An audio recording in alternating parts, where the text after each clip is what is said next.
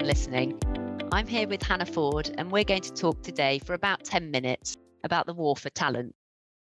The number of job vacancies in the UK at the back end of last year showed record highs. Many UK employers are still facing an unprecedented shortage of workers. Recruitment and retention is more challenging than ever before in many sectors. There really is a war for talent. So, Hannah, can you give us some context about why this is happening in the UK? Yes, so in the UK, the situation is exacerbated by the twin themes of Brexit and COVID. As a consequence of Brexit, we have tightened immigration rules, meaning it's harder to source workers, and no industry or sector has been immune from that, really. COVID has, of course, prompted the Great Resignation, and that's employees reprioritising their lives.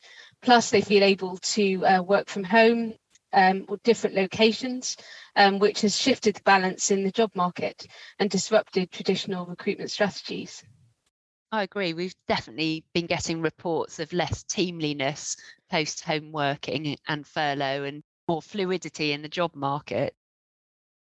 So what tools do employers use for improving recruitment and retention? There's the most obvious place to start is the basic terms and conditions of employment. So pay, benefits, contractual items such as bonuses and commission, also notice periods. We're actually seeing clients no longer being able to rely on just performance-related bonuses, but the sign-on bonus has become almost a standard item for senior employees. On basic salary and benefits, I know some clients have been recently doing benchmarking exercises. Yes, I think that's a really logical starting point, an audit of what you offer as an employer, your salary, your benefits, where are your gaps, and adding or removing benefits as a result. So, for example, rejigging pay and bonus models, removing outdated benefits, for example, a car allowance when nobody drives to work anymore, and really challenging yourself as an employer to see if what your whole compensation package is fit for purpose. Yeah, that's such a good idea, isn't it? Something for the new year, perhaps. On top of the standard things, we're also seeing things like long-term incentive plans, of course, and share option schemes. The gold standard of the share option scheme is the EMI scheme. And if you can meet the conditions for such a scheme, it's a really brilliant incentive for employees, which is both tax efficient for the employee and the employer. It's obviously worth taking specialist advice, though, if you're going to introduce such a scheme. Also, flexibility is such a critical thing nowadays, isn't it? For example, offering home working, although obviously we are home working at the moment under government guidance, but offering that as a long-term option, part-time working, flexi hours, hybrid working. I think in particular, we're seeing clients with employees who are working parents or people who have caring responsibilities or people with disabilities or people heading for retirement who are actually prioritising their flexibility in their working rather than their pay. And I think certainly we've been experiencing more flexibility because of the pandemic, haven't we? And I think more people are keen to work flexibly. I think you're absolutely right. Yeah, and working from home is no longer a differentiator for many businesses. It's something that's expected by the talent pool. And so the question is how you can bake it into your long-term strategy for attracting and retaining talent. So what can you offer far beyond when we're out of the latest guidance on work from home where you possibly can, and how can you harness it as a real tool for attracting talent? I think that's right. So moving on from the sort of harder pay and benefits, what about the softer side? Yeah, I think it's really important there to identify what your differentiators are as an employer and as a business. That can often be your culture and your brand. What are your core values as a business and how do they differ from your competitors? The talent pool expect you to deliver on a strategic agenda, including D&I. D&I has never been more important in winning the war for talent. how diverse and inclusive are you really as a business? And more importantly, does it go beyond just having a policy? How do you demonstrate it in practice? It's really important for the talent pool to see inclusivity in action, in behaviours, and also in diversity, and showing that you have a diverse workforce which has access to equal ascension through the ranks. That's really, really important. You'll be put to proof on it in interviews. I think on the softer side, well-being is again a really important point. So this is how can you show that people are looked after and that they're cared for as employees. That can look like an annual physical and mental health check. It can look like a policy where you don't contact employees outside of core hours, peak hours, except in exceptional circumstances, which can be really important where people are working from home and struggling to establish boundaries. Or it can look like just a pulse check, just checking in with an employee to see how they are. I think training really has its place here too.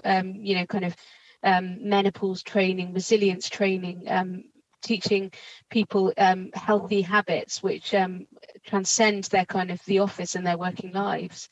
That's really, really important in winning the war for talent. Yeah, I certainly think that's true. We've seen a lot of employers jumping on the bandwagon almost with a menopause training, but we had some internally, and I really do think that sort of thing does have an impact on employees feeling included and well cared for. It's a bit obvious, but also what about the social side of things? Yeah, that's really important, particularly where you have a dispersed workforce and people aren't in a physical place together for a kind of 6 o'clock trip out to the pub, or aren't seeing each other in a kind of canteen for those anecdotal moments which make them feel part of something and more cohesive. So when we were not working from home, that did look like nights out, didn't it? Or lunches out, or lunchtime activities such as sporting activities, jogs and wellness walks, choir or teams. And I think businesses should really think about how that translates now, where you have people working from home more. We'll need to pivot. We'll need to think about how you create a sense of cohesion, purpose, and a social side to working. So let's have a think now about businesses who have been innovative in their use of recruitment and retention tools. I did a quick straw poll amongst our employment team, and they came up with clients who were giving sabbaticals to younger employees, every other Friday off and an early Friday finish, perhaps your birthday off, or my personal favourite, bring your dog to work.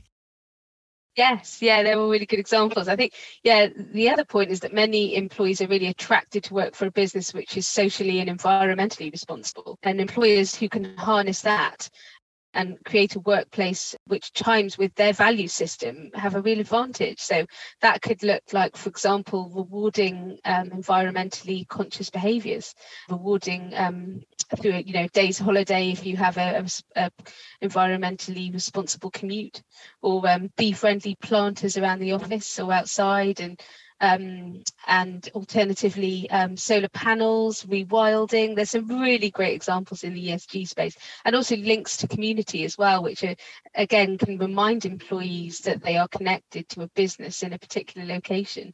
So for example, that could look like speaking at a local school's career fair, or something which shows them that they're linked to a local community. A local litter pick, for example. Yes, yeah, that's a great idea. I think that was one of yours, wasn't it, Frances? It was, yeah. What about workforce engagement? We know that many employers have been going beyond the statutory duties to consult staff and engaging staff in a more sort of deep and meaningful way. Yes, that's really important, isn't it? Just making sure that the workforce feels connected to the employer when you don't have a physical place where you're all together.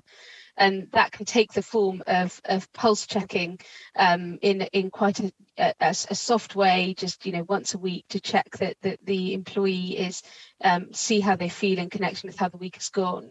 Or it can be more structured and take the form of, for example, workplace surveys, which are regularly delivered to ensure that the employees feel seen and heard and have a voice in relation to the strategic agenda of the business. I personally think that on the survey side, the key to a good survey is a short and pithy one, which is just a few limited questions, which just takes the pulse of the business as to how they feel.